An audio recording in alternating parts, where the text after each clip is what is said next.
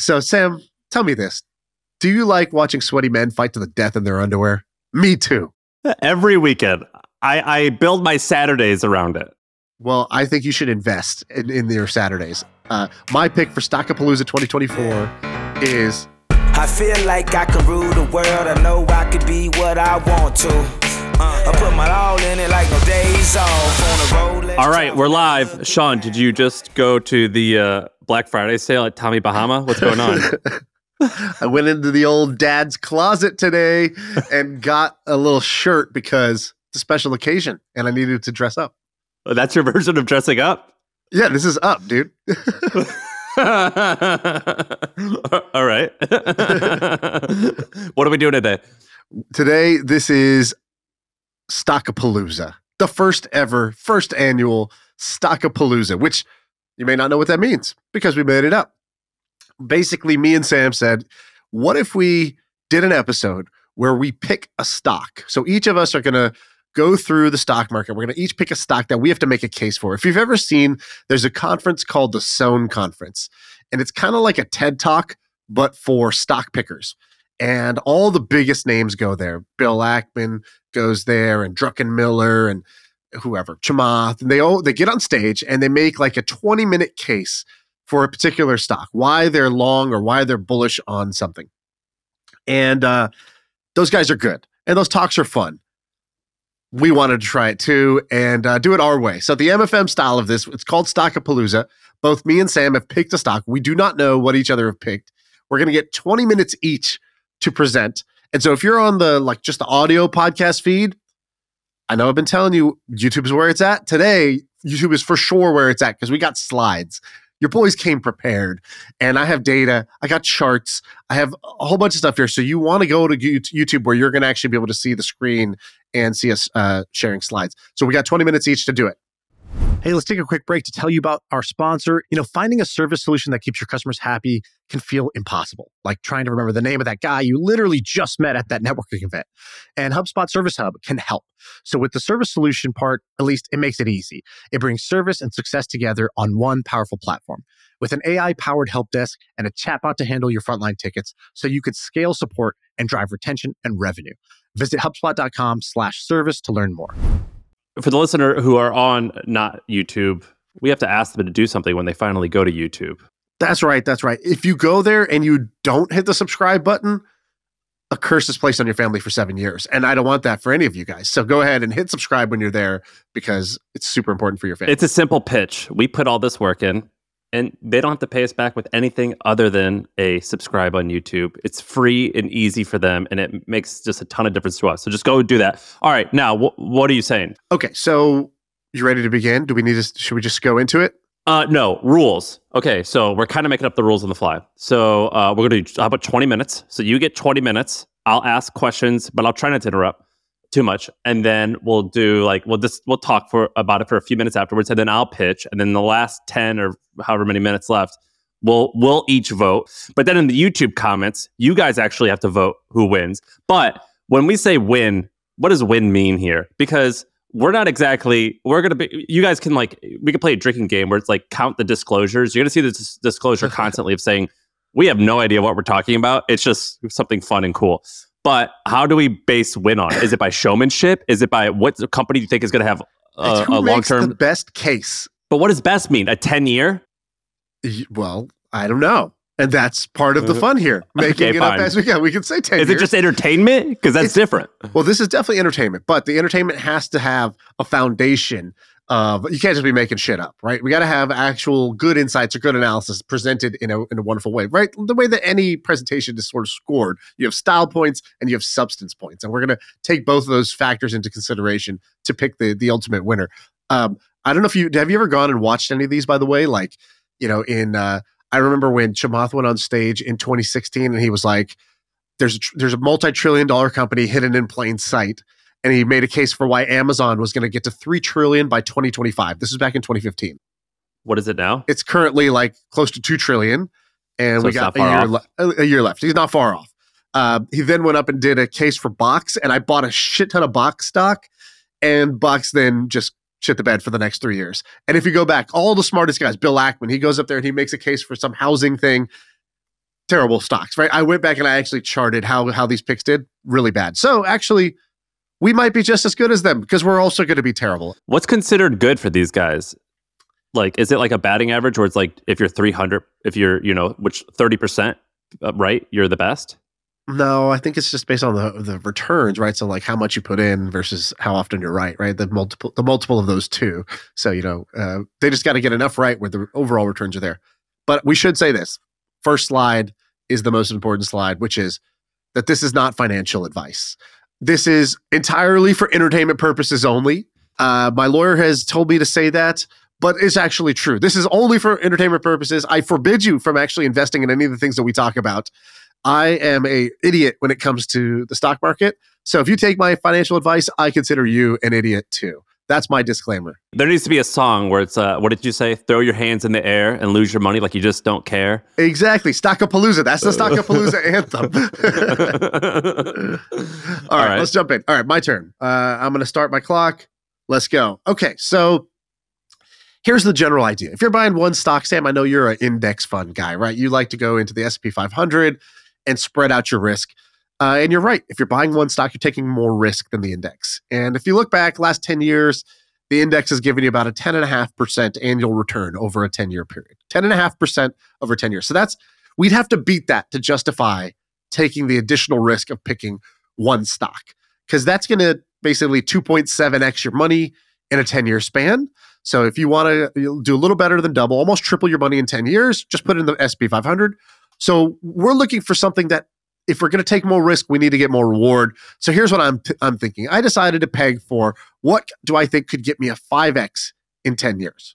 Okay, 5x in 10 years, double what the S&P 500 is going to do. So which stock did I pick, Sam? I'm sure you're wondering.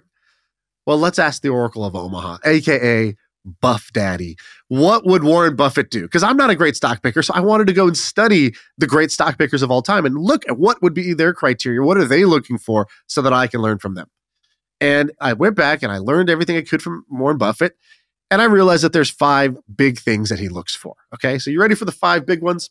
The first, understandability, meaning he doesn't invest in shit he doesn't understand. If it's too complicated or if it's outside of his circle of competence, he's simply not investing. And so the idea is the business simple enough that an idiot like me could understand it? And that ideally, an idiot can even run it, right? It's such a simple business. So understandability. Number 2, an economic moat. So we want few competitors. We want some pricing power. And we want to make sure that this business is so defensible that it's going to be around in 50 years because Warren is usually a buy and hold investor. He's not really trying to trade in and out and time the market. He's looking for time in market, and he's looking to be in the company for a long time. And so we want an economic moat, something that's super durable. All right, number 3, competent management. So management, basically, a strong management team is always going to be a big benefit for anything, for any stock. Okay, last 2, margin of safety means we got to be buying this. We can't be buying this at some extreme price, even if it's a great company. If it's massively overpriced, it's too hot in the market, then we're taking too much risk. So what we want to do is buy dollar bills for 80 cents, right? That's a great margin of safety. And of course, lastly, strong financials. So high earnings, low capex, low debt. That's really what we look for. Okay, so this is why Warren Buffett is buying brands, not stocks. I love this line actually in my research. He goes, don't buy a stock, buy a company. Subtle difference, but he's looking to basically like, don't try to buy the stock because you think the price is going to go up. Buy the company because you think that company is going to endure and be successful and just grow steadily for a long period of time. That's a new thing that he did. So it's not new he didn't start doing that until his 60s. So before he was buying stocks purely in the financials. He's like, I don't care what they sell. And then he met Coke, and then he invested in Washington Post. And he's like, oh no, the brand is actually where it's at. Exactly. He used to do the cigarette butt investing where, if there's 2 puffs left on the cigarette, okay, let's do it. There's value there. But he credits Charlie Munger for showing him that actually it's better to pay, a fair price for a great business than a great price for just a fair business. And so that's why he's now invested in Apple, Bank of America, American Express, Coca-Cola, Geico.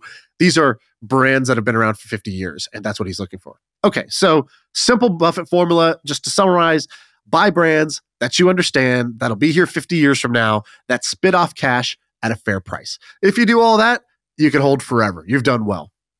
So I looked, and And truth be told, I actually started with one in mind and then reverse engineered this whole presentation. But I have one. So Sam, tell me this. Do you like watching sweaty men fight to the death in their underwear? Me too. Every weekend. I build my Saturdays around it. Well, I think you should invest in your Saturdays. My pick for Stockapalooza 2024 is TKO. TKO is the stock that owns WWE and the UFC. And I think that TKO is a Buffett stock. And here's Buffett, looking ready for WrestleMania. Why does it fit the criteria? So, understandability, very easy to understand. It's a holding company that owns these sports franchises. It owns these leagues underneath them. Okay, that's all the business is. It does nothing else besides that. Fighting is the easiest thing to understand in the world. I don't know if you've heard this great thing that Dana White says. He goes, let's say you walk out into a sports field on a Sunday and there's a soccer game over here and a basketball game over there, and these guys are playing flag football. And you can go look in any one of those directions. You might have a favorite sport. But if somebody yells, fight, and there's a fight going on, everybody's head's going to turn. It is a human nature thing that we like to watch people compete and fight. And it is global, everywhere in the world. People don't, if you go to China, people don't know the rules of football. You come to America, people don't know the rules of cricket. But everybody understands the concept of these two guys are going to fight each other. Everybody around the world. And so it is the easiest to understand, product and business. The business is very simple. Fans pay to watch fights. People pay pay-per-view. Sam, how much do you think you've paid in pay-per-view per year? What are you spending on your UFC fandom? So I would probably say I buy the 5 a year. So that's $500, I think. And then I only have an ESPN subscription. Like, dude, I don't know anything about sports. I just found out that the Super Bowl is this Sunday. I thought it was in November. I pay for ESPN just for that. So that's another $60. And then I attend 1 to 3 a year, which is quite expensive. That's $1,000 a show at least. Exactly. High LTV fans. Okay, so let's go through these now. Economic moat. Name the competitor to the UFC. Name a competitor to WWE. They've all come and gone. Bellator was the most well-funded competitor to UFC. It was funded by Viacom. They put hundreds of millions of dollars into this thing. It failed, and they just sold it for less than what they invested into it. They sold it for $100 million. The number 2 competitor sold for $100 million. The UFC sold for $4.2 billion. So that's the gap between 1 and 2. Growing up, I loved WCW. That was the big competitor to WWE. Guess what? It folded and they took all the wrestlers. AEW, all those things. Basically, these two brands have over 95% market share in their market. This is total monopoly, more than Google has in the search market. Do you know how popular WWE is on YouTube? Did you look into that? I have a couple slides later. They dominate social media. It's the 10th. The 10th most popular channel on all of YouTube is WWE. That's insane. Right. Like the fact that these two have more market share in their market than Google has in the search market shows you they just kind of complete and utter dominance. And the fact that competitors have come and gone, people have taken their best shot, and they haven't been able to touch them. So you have 2 brands that have been around for a while and will be around for a while. Okay, competent management. We have Ari Emanuel. If you've ever seen Entourage, the character Ari Gold is based on Ari Emanuel. He is an absolute power player, power broker in the entertainment business. You have Dana White, the guy who's basically been the founder CEO of this essentially since they bought it for $2 million. Bought it for $2 million, sold it for $4.2 billion. And he's still going, and he's still going strong. This guy is an absolute animal. And you have Egan Durbin, who's with Silver Lake Partners. That's their kind of institutional capital behind this. And that guy's also, got a pretty crazy track record with multiple billion-dollar or multi-billion-dollar plays like Skype and whatnot. So super good management team. Okay, margin of safety. So I don't know if you know how much money these make, but they basically, the combined entities generate over $1 billion a year of EBITDA, and it trades at about 14x. So it's about a $14 billion market cap company right now with $1 billion of EBITDA. Just to put this into comparison, if UFC plus WWE, 2 full leagues, are $14 billion, the Phoenix Suns, one NBA franchise, just sold for $5 billion. right? So this is basically 3 Phoenix Suns, and you get the entire universe of combat sport fighting entertainment, which is wrestling and UFC, everything except for boxing. F1, which is to me seems super niche. Like F1 is so niche. Do you know how much F1 just sold for? No idea. $8.5 billion.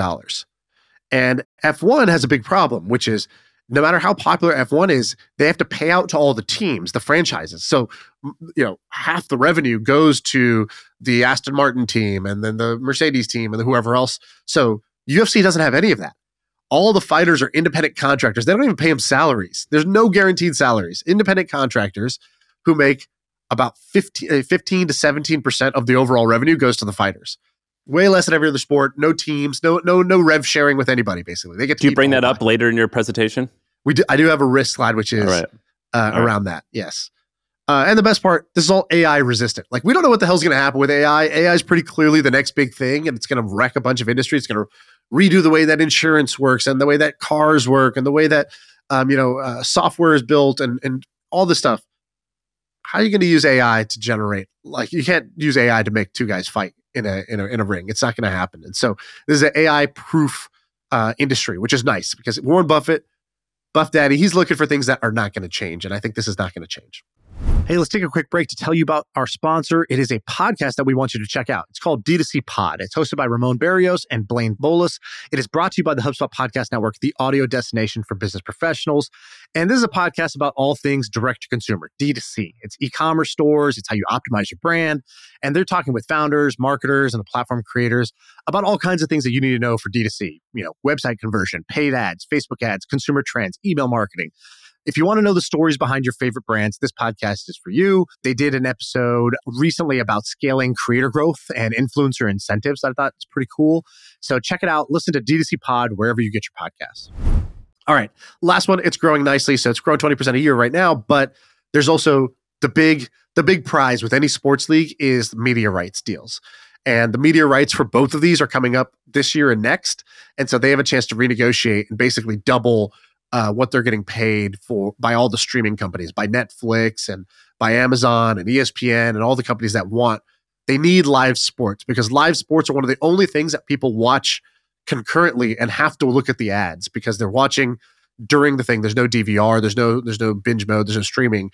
And so live sports is one of the few live sports assets that exists, and the media deals are coming up and they might be a lot bigger than people think. All right, last few slides. Consistent cash flow. So these are profitable companies. They spit off cash.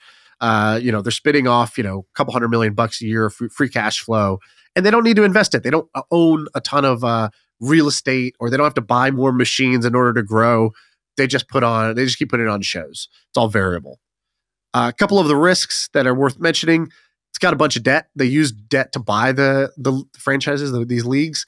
And so they still have a few $1 billion of debt. The last thing, stock performance has not been great. I think this is one where we're going to have to buck the trend. We're going to have to know what the market doesn't know right now, and we're going to have to go ahead and outperform. What date did that drop? So they merged in mid 2023. But does that drop because Vince McMahon? Not just Vince McMahon. I think basically what happened was they merged. People didn't understand the terms. They didn't understand what was going to happen, what was the plan, all that stuff. And the Vince McMahon stuff happened at the same time. Got it. And so they dropped about 15% on the merger, which is kind of crazy. Before, they were both public and they were both trading at about 8 to 10 billion in valuation. And so when they merged, they were supposed to be like a $20 billion entity, and they're currently trading at 14 right after they merged. And so that's what happened last year. Lastly, a couple other risks, like you talked about, fighters not getting paid enough. So their costs could go up if the fighters ever unionized and were able to collectively bargain, which they haven't done, but the NBA and NFL all has. And lastly, I don't know what's going to happen if Dana ever leaves. He is the powerhouse and the CEO who's driving this thing. He's cashed out, so he does not own the same stake that he owned before. He's not even on, if you go look at the stock filings, he's not on the cap table. So he said he has skin in the game still, but it's not listed anywhere. So I'm not sure what he has. And he might retire one day. And I think that would be a big shock to the business, like Zuck retiring or Bezos retiring. It can affect the business. Can I add a few risks? Let me add a few risks. Yeah, go for it. All right. First, Dana White is insane. So he's mostly insane in a good way, but there's a lot of liability. There's a lot of liability in this industry because we're talking about grown men fighting in their underwear in front of millions of people. The person who likes that and runs that, as well as the person who actually does that, in order to be great at that, you have to be insane. And so what that means is there's been risks with Dana. Dana has said a lot of crazy stuff. I don't even think that, I'm not even going to say if I think it's right or wrong. That's irrelevant. What's irrelevant is that a lot of people think it's wrong. He also got in trouble for smacking his wife. And that was on video. Vince McMahon's now in trouble for not even sexual harassment. I think it's beyond that. And then also, like the third famous guy in the UFC right now, Sean Strickland. Again, I don't care if you like what he says or dislike what he says. There's a lot of people who dislikes what he says as it regards to like the whole trans thing and gay thing. And so inherently, there's going to be all types of nutty people like that. I think it won't impact the business at all. I think it's actually going to make the business better because the people who are behind him are going to be harder behind him. And I think, but I do think it will scare institutional money. And that's basically my downside. Well, and that lawsuit, that lawsuit's actually a pretty big lawsuit. So I think that the only counter to that is usually the risks are what ifs. All the things you mentioned have already happened. They've already happened. They've already happened. And the business is doing fine, right? So like Dana has been saying crazy stuff for 20 years. I guess he'll just continue as is. That's business as usual. But that's a risk. That's a risk. That's a what if. I think there's some risk there, but not that much. In fact, I would actually say the UFC has shown tremendous anti-fragility. So, for example, if this is a business that depends on live events, it's all based on live events, and it survived COVID, it could survive anything, right? Live events had to all shut down, and the UFC figured out a way. Why? Because founder CEO, he's got the willpower. The guy went to like Abu Dhabi, created a bubble, and created something called Fight Island, and hosted the fights in a bubble on Fight Island himself. They found a way around the pandemic. I think they could find a way around. But I'm an idiot. Anything. Keep in mind, I'm an idiot. I don't think that's going to impact any of the business. I think all those things are going to make their business, their revenue, their profit greater. I just wonder how will that impact, like if Fidelity or if one of these big companies wants to buy a huge chunk of their of the stock. Yeah. I think that's fair. All right, last couple things. I think the global nature of this is underrated. And so when you think about where does growth come from for these types of leagues, it comes from two things. One is streaming deals, which are getting bigger and bigger and bigger. And the other is globalization. I don't know if you know, but the NBA does like a crazy amount of work to globalize. They have like camps all throughout Africa and India. They go every summer.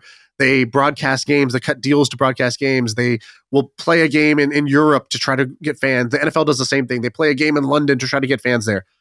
But the UFC actually inherently has that. They get champions from all over the world. But they've never gone to Africa. I think maybe one time they've done one event in China. Basically, China, India, and Africa are still untapped, but they're proven that they have product market fit. They have fans. They just haven't done the events there yet. And the biggest case for this is really that these leagues, they develop lifelong fans. You've been a fan, and I would guess that 20 years from now, you're probably still going to be a fan. Your kids might become fans.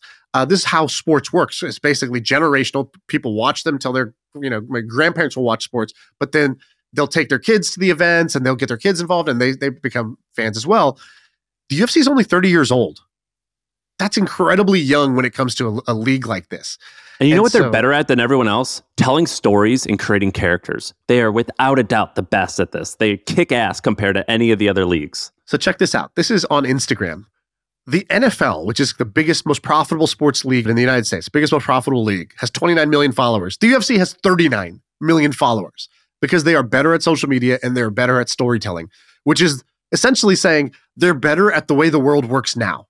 And the NFL was better at the way the world worked 20 years ago. Same thing, here's YouTube. Here's the YouTube channel has 17.5 million subscribers for the UFC on YouTube. Baseball, which has been around for 100 years, 4.9 million subscribers. It's insane how they get dominated by this. And so they, you get to ride on the back of that. And the other thing is that Ari Emanuel's company, which bought these, they're just better at negotiating media rights. That's what they've been doing for their entire career for actors and television shows and whatnot. Better negotiating sponsorships. If you look at where the UFC was when they bought it versus where it is now, it was unprofitable there and growing at an okay clip. Now it's growing faster and more profitable, and it is profitable because of the work that they've done. WWE just cut a 10-year, $5 billion deal with Netflix just for one of their shows, which is kind of insane. It's going to go from USA Network to Netflix. These are now like $300 million a year streaming deals that they're picking up. And that is all, Sam. Thank you very much. Ladies and gentlemen of Stockapalooza. That was very good. That was very good. My bias is heavy here. I tell people, if they ask like what my hobbies are, if I pay attention to sports, I say I pay attention to only two sports, fighting, and the other one's way nerdier, track and field. I like track and field and UFC. I'm a super fan, and I think there's so many super fans like me. I don't know how those super fans compared to the other sports. I don't know if it's as strong, but I'm a huge fan. The stock, it's a good brand. I agree. I think the risks are too high, though. I think Dana's is. Do you think if someone left, he could? You said that on your second point, it was like anyone can run it. Do you think someone can run it as good as him? I do think you get the benefit of the kind of founder-led company when you have Dana there, and you would lose that if he left. So I do think it'll continue to run, but I don't think you'd get that X factor back of what Dana brings to the table and what Vince McMahon brought to the table till he was. How old is Vince McMahon? He's like 80 or something like that. The guy ran the league for like 50 years or something. And he was a character. He was a character on the show. In the show. And I think Dana is a character in the show. I think Dana's the most popular UFC fighter. Well, right? I think Connor, but like, I think he could run this thing for like 30 more years. Maybe. I think that running this type of league is harder than any other league. Maybe F1 actually would be really challenging because they kind of seem like divas. But the UFC, I think, dealing with these types of fighters. Have you ever hung out with a professional fighter or like up and coming professional fighters? I've been around a handful of them. They're insane. They're hard to work with. They're nuts, and it would be very challenging. And also the lawsuit that they have. So to put that in perspective, you said that they pay their fighters 14%. How much does the NFL pay their NFL and NBA are about 50%. That's the collective bargaining. That's what they negotiated. And right now, you made a case that they're a monopoly. That's the exact case that the lawsuit is trying to make, which is that the UFC is a monopoly and that you guys, you have to allow us to do collective bargaining. And I have looked into it a little bit, but it seems like they've got a great case, and that could meaningfully change the economics. It could. That is, I would put that as the number one risk to shift the economics of the business. Dude, there's some guys, like, they'll say in the post-fight interviews, they're like, I'm the champion now. 8 months ago, I was driving Uber. And they're like, and I'm still driving an Uber because I don't get paid. Well, like, to put this in perspective, there's this guy named Francis Ngannou. I think he's from Cameroon. He's like the American dream. He came over here with nothing. I think he worked in like a mine, like a blood diamond type of mine, like crazy stuff. He's now champion. Do you know how much money he was a world champion in the heavyweight division of the UFC? He looked like an animal. When you think of a heavyweight champion, this is what you want this guy to look like. Beautiful story, great guy. Do you know how much he was getting paid per fight? I feel like it was like $500K or something. It was about $600,000. That's how much this guy was getting paid to fight the scariest people on earth. It's insane. I know a mid-level engineer at Google that makes more than that. It's insane. The baddest man on the planet. Yeah, it's insane. It's insane. And so that needs to change, I think, for there to be true longevity for the sport. And if that changes, there's actually going to be bad stuff for the business, or at least it'll be less good. But great presentation. I'm a fan of UFC. I think that was a great presentation. All right, your turn. All right, now it's my turn. So look, we said the disclosure already that we don't know anything. So I'm actually going to not even focus too much on the numbers. I'm going to focus on the story. And I just want to put this disclosure up front. Now, before I get into this, I want to tell you a few other companies that I looked at. I looked at Rivian. I looked at 23andMe. That's a total shit show. I looked at Container Store because maybe that's the next meme stop. And of course, I looked at HubSpot because I own HubSpot and I'm trying to do a little pump and dump scheme. I'm kidding. I'm not going to talk about that. Now, I was trying to think about this and I was like, should we do like a Wolf of Wall Street pitch? You know how he's pitching penny stocks where he's like, hi, John, the reason I'm calling is I've got this new patent technology that has huge upside potential and little downside potential. Is this something where I could maybe get in on the ground floor? Yeah. And then I realized I'm not going to do that. I'm just going to tell you, I'm just going to base all of everything that I'm doing here on what do I think is cool and interesting. And so what do I think is cool and interesting? Look, if you want to make great money, you invest in Amazon. It's a slow, predictable. I think it's a great company. But that's not interesting to me. We all know that. Same with everything Elon's doing. At this point, he's the man. I can't invest in Tesla. I can't invest in anything he's ever done. That's dorky. Plus, look at him. I don't want to invest in that. Yeah, I like how you use the pre-plastic surgery Elon one there. Nice. There's a point. I've got a point here. And then I looked at Bill Gates and I looked at this guy as like, Microsoft, also great company. I like the CEO. They're doing great things, but we've been there, done that. I think it all makes money, but it's a little bit boring. It's not for this podcast. So what is interesting? Look at this guy. Do you know who that is? That is the LVMH guy, right? The LVMH guy. We're going to call him Escargot because I don't know how to pronounce his name. What's his name? Bernard. Bernard. How do you say his last name? Bernard.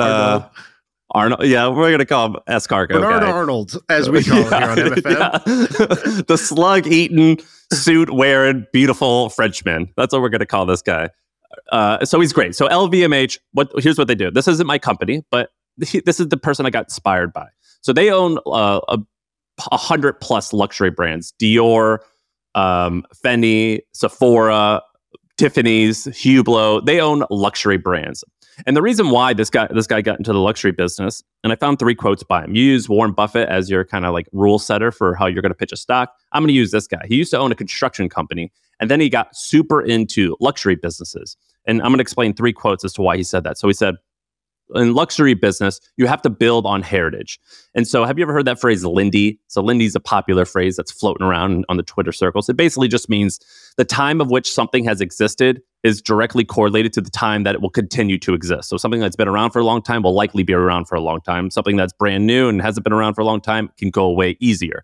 And so in order to build a luxury brand, what attracted this guy, he's like, I need something that can last, that's been around for a long time, and that means it's going to last a long time. He also said luxury goods are the only area in which it's possible to make luxury margins. Okay, high margins. So I've got to find a company that can last a long time because it's been around for a long time. It has high margins. And then the final thing he says is affordable luxury. Those 2 words, they don't even go together. Meaning, I've got to find a company that sells a product that is expensive and exclusive. Now, what fits that bill, Sean? Originally, I thought of James Bond. James Bond, like that's like the definition of cool guy and exclusive, and like you dream wanting to be him, but it's going to be impossible to attain. And so the product and the brand that I almost chose was something that James Bond is synonymous for. Do you know what that car is? The Aston Martin, I believe. That is an Aston Martin. And so Aston Martin, that kind of got me interested. Aston Martin has a strong brand, but they have a shit multiple.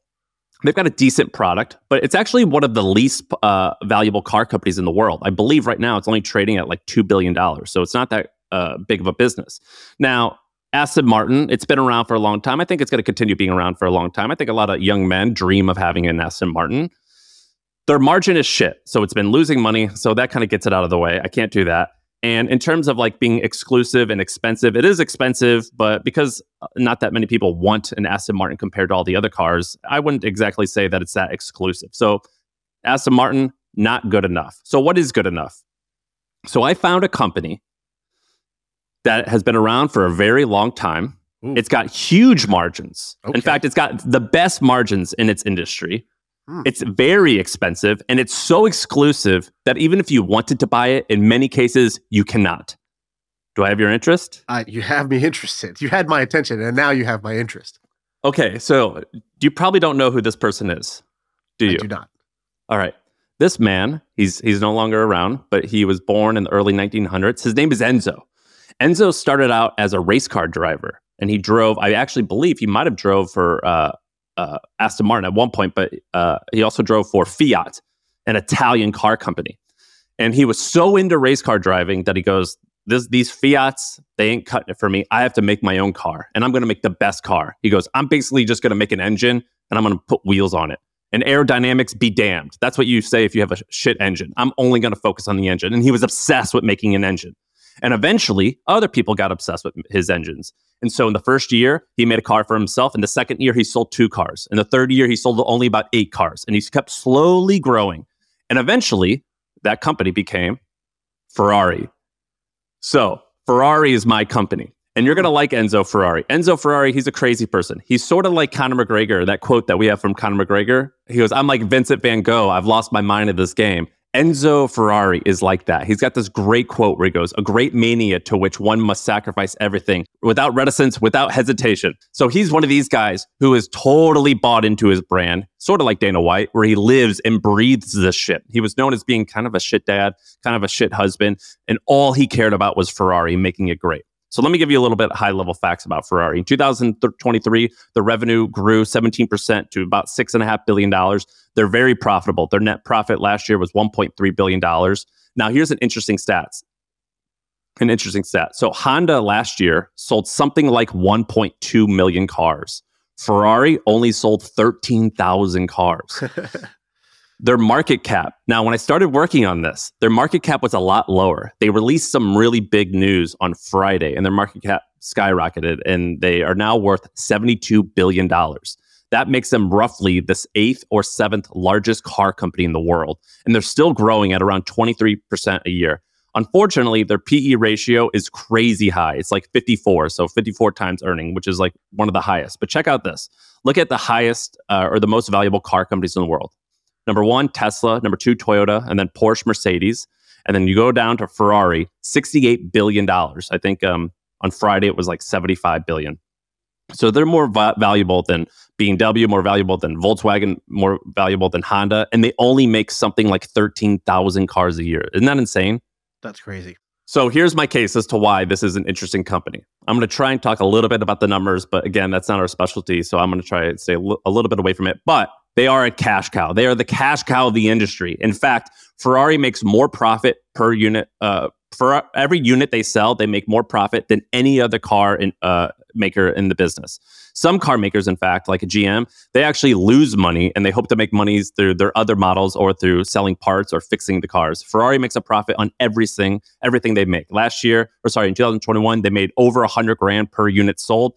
The second place company that profited the second most was Tesla at $6,700. Isn't that insane? Wow. So, 15x more profit per car than the second place person.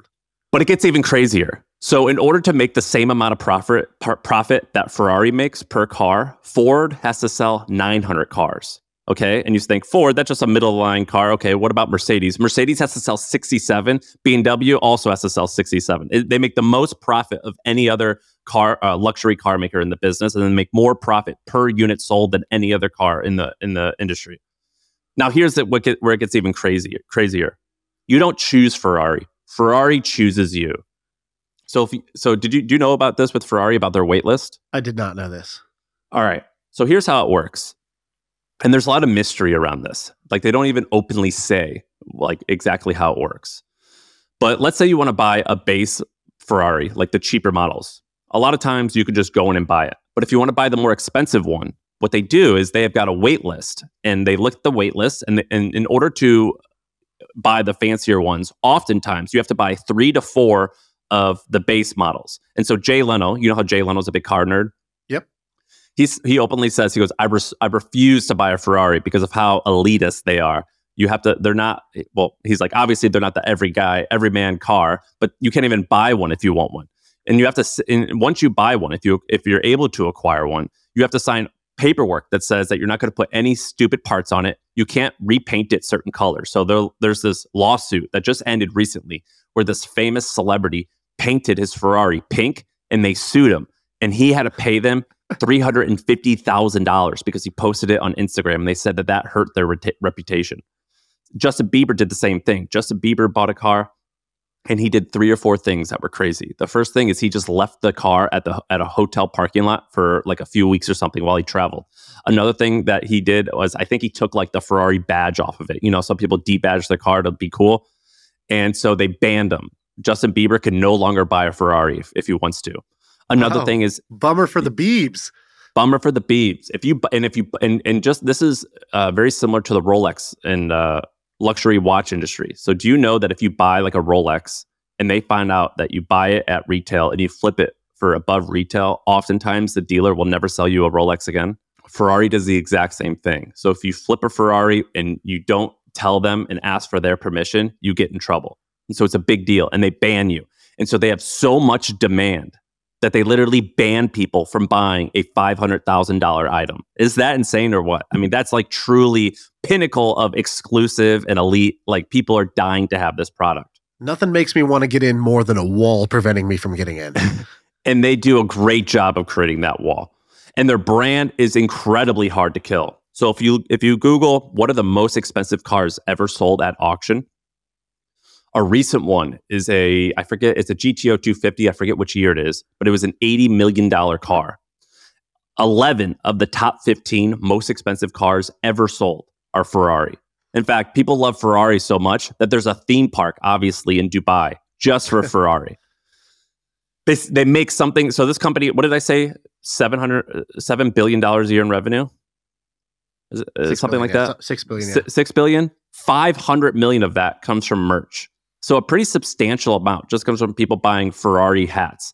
And this is even crazier. So for every Ferrari sold, something like 65% is being sold to someone who already owns a Ferrari and has bought one from a dealer, meaning their LTV is massive. They've done a bunch of really crazy things to prevent to keep their brand strong. So they have this bounty program. So they basically have just created a bunch of snitches. So if you're in the streets and you see someone has painted their Ferrari a certain color, has put a modification on it, like a part that Ferrari doesn't approve of, if you report that to Ferrari, you get an allowance. You get a little bit of money. They pay you to report that people are breaking the rules. They have a new bounty system. It's insane. Now, I talked about the Lindy effect. So here's the exact definition. The future life expectancy of some non-perishable things like technology or an idea is proportional to their current age. Thus, the Lindy effect proposes the longer a period of something has survived to exist, or the longer something has existed, the longer its remaining life expectancy. So Ferrari has been around. It's going to be, I believe they were launched in the 50s or so. They're going to be around, I think, for an extended period of time. I think Ferrari is a very hard brand to kill. If you put Ferrari on a Rolex, someone's going to pay extra to buy that Rolex. If you put Ferrari on anything, someone's going to want to pay more money to have that item. And that's not the same case with the Honda. It's often, there's like a handful of car companies that are able to pull that off, or there's a handful of any type of companies. I just went to the website and put a $600 baseball cap into my cart, but I need to have a cool down period before I click buy, just because I don't know if you're selling me the stock, but you're definitely selling me some Ferrari merch today. Was the hat really $600? It's a $600 hat. The cheapest hat is like $180. That's insane. That's absolutely insane. Like I went to a friend's house the other day, and their kid had like a Ferrari coat that he was wearing because and he has like Ferrari toys, and they sell so much of this stuff. It's insane. Was it really a $600 hat? What makes it so good? Does the hat drive? The entire story you just told me made it so good. It's an insane brand. And have you ever been in a Ferrari? I have been in a Ferrari. Yes, it's a wonderful car. I've been in a Ferrari. They're definitely cool. My takeaway is that they're a fucking pain in the ass to own. Everyone stares at you. So they've that Ferrari red was actually formerly the national racing color of Italy, and Enzo Ferrari was like, oh, we'll just use that. And then eventually they got so popular they patented or they trademarked that red. So that red is only for Ferrari. But if you're in one of those cars, you get stared at like crazy, which is one of the reasons why people love driving it. I hated driving it for that reason. And they're loud and they are kind of rough. They're fucking race cars. It's a race car. And so if you like driving Ferrari, you're going to love it. My opinion was this is a pain in the ass to drive, but I get it. I get the appeal. Ferrari is badass, but their PE ratio is insane. So I don't know how much value is left to be had here, but they are growing. They are growing consistently. So if you look at their last, I think they went public in 2018. It's grown on average roughly 30% a year, their stock price. So it's like been a pretty consistent growth. Enzo Ferrari, when he died, he sold a lot of the business to Fiat, and then Fiat spun it off, and they built they took it public on its own. And so it's been very consistent since it's gone public. You had a great return. Recently, they signed a deal with Lewis Hamilton, who's like the LeBron James of like F1 racing. And their price skyrocketed because also their earnings, they're like, dude, we're killing it. So they make something like, I believe their EBITDA margin is 35%. So no car company has that much, that big of a margin. I mean, that's like ridiculous. See, you got to do the smart rich guy thing, which is you say Ferrari is not a car company. It is a luxury brand, and it's priced incorrectly. They're pricing it like a car company, but it's actually a luxury brand, right? That's what all the stock pickers do. They're like, Tesla, it's not a car company. That was my argument, and then I looked at what the PE ratios of some of the other luxury brands were. Yeah. You need to be like, it's actually a AI chip company, I guess, based on this PE multiple. Well, my original point, I was like, this is a luxury company. And then I looked at what some of the numbers were for some of the other luxury companies. I was like, well, this is bad timing. If we would have done this like 2 or 3 weeks ago, it would have made a little bit more sense. But they just released earnings on Friday, and so they crushed it. But there is a bunch of downsides. So PE ratio is insane. It's at an all-time high right now. I think it's, what did I say, 55 times earning? That's insane. That's a lot. Another question. When you were a kid, did you have like car posters on your wall, or like a folder, like a binder that had a car on it? I did not. I had a life-size poster of The Rock. Okay. Well, you didn't do the bro move and prove my point, but many young kids when we were young did. You go to that book fair and you buy like a Ferrari eraser, or you'd buy like a Porsche, a Lamborghini folder, whatever. We cared about that when we were kids, and so it was very aspirational. Do you know that young people nowadays are barely even getting driver's licenses? Yeah, it's like a loser move, right? It's like a loser move to have a driver's license. And so oftentimes I wonder, are young kids even going to care about this? And then finally, EU regulations. So Ferrari's based in Europe. The EU is cracking down. So for a lot of cars, they have to be hybrid. I think the ruling is by like 2030. I think all cars have some type of hybrid component. I don't think it's going to kill Ferrari because they're already making hybrids, and a large percentage of their cars, something like 25%, are already hybrids. So I think they're going to be fine, but that is a risk. Now, beyond the stock, I just want to talk about a couple lessons here. Ferrari's an amazing company to aspire to build, at least if you wanted to build like a luxury product, a great company. The first thing, they're fucking missionaries. They're not mercenaries. A lot of times we use that word arbitrage. If Enzo Ferrari heard that word arbitrage, he would take off his leather glove and smack you in the face. He would ask you about passion. That's what he cares about. And it's paid off. He's built a brand that, is one of the most valuable brands known by billions of people in the world that they aspire to attain. And it's all about him being a missionary. He's truly bought in. The people who work there are bought in. They built a brand that's aspirational. Now, in order to do that, in order to build one of those brands, you have to do something really hard, something you and I struggle with, something that I think every entrepreneur struggles with, which is you have to say no to so many great opportunities. And that's really hard. So someone could have said, hey, Enzo, what about like a $50,000 car that like everyone likes? Like we'd crush it. Like the average man would buy this and they all want it. We'd kill it. He said, How do they say no in Italy? He would say no. I don't know how they say it, but I bet it's just no. That's what he would say. And they didn't, and they've refused to do that. But that's been very hard for them to do, I'd imagine, because there's so much opportunity. But that's just a real lesson for a builder. However, the last lesson is if you can say no for that long and you do build a really good luxury brand, it can pay off so much. I had no idea getting into this. I would have thought that Ferrari was worth like 10 billion. I didn't realize it was the 7th largest car company in the world, only selling 13,000 units. That's insane compared to another company like Honda or Toyota that's selling 1 million plus units. So anyway, that's my pitch for Ferrari. Good job. Let's give it up. Let's give it up. That's kind of insane. And by the way, I feel like your point about Italians, not just Enzo not doing arbitrage. Have you ever met an Italian running an arbitrage? Like, is there an Italian affiliate marketer on earth? I don't think I've ever seen one.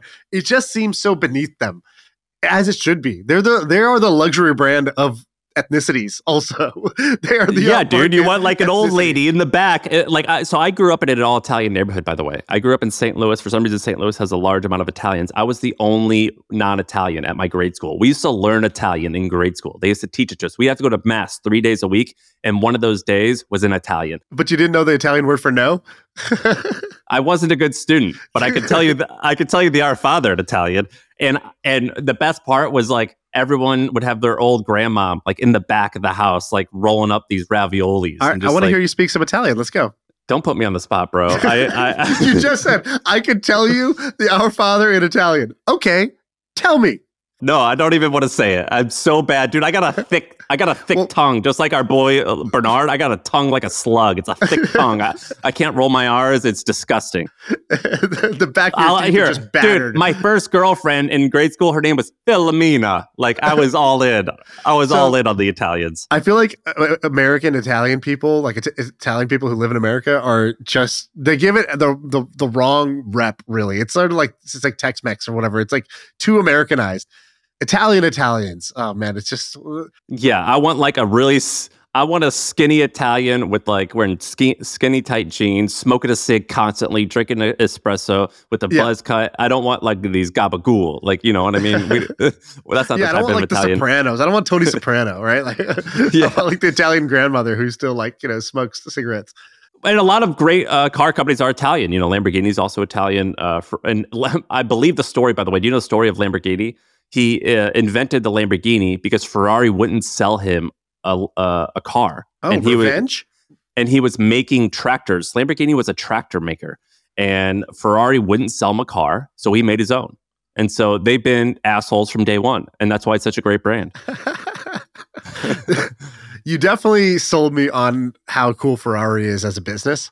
I don't think you sold me on the stock just because it's like at an all-time high and 70 billion. It's at an all-time high. It also sounds like they're not trying to grow fast, right? That's like part of the shtick is like sell only a limited number of these at insane margins. And so I think that's, maybe one of the downsides, but very cool story. And also more like MFN, more of inspiring for how to build a business than, but hold on, great stock. Don't discount me.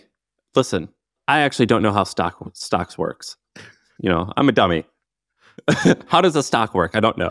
Let's go back to the basics. But if it's growing 20% a year, and if we think that it could continue doing that. But you're saying the stock price is growing 20% a year, not the business. No, revenue is growing 20% a year. If revenue is consistent, doesn't like that other shit follow? It does. But you didn't talk about that. So, it was on the slide, I can only go based on what you told us, right? The business is growing. It's good. Just You started the pitch with, as for my stock analysis, we're not going to be talking about numbers, which was just a masterful. Isn't that what you said Warren Buffett said? Brands or some bullshit? Yeah, something like that. I do think that, that's the best way, right? Like, if you didn't prepare for your speech in school, you're just like, you know what? You rip up. I'm not going to read off those prepared notes. I'm just going to speak from the heart.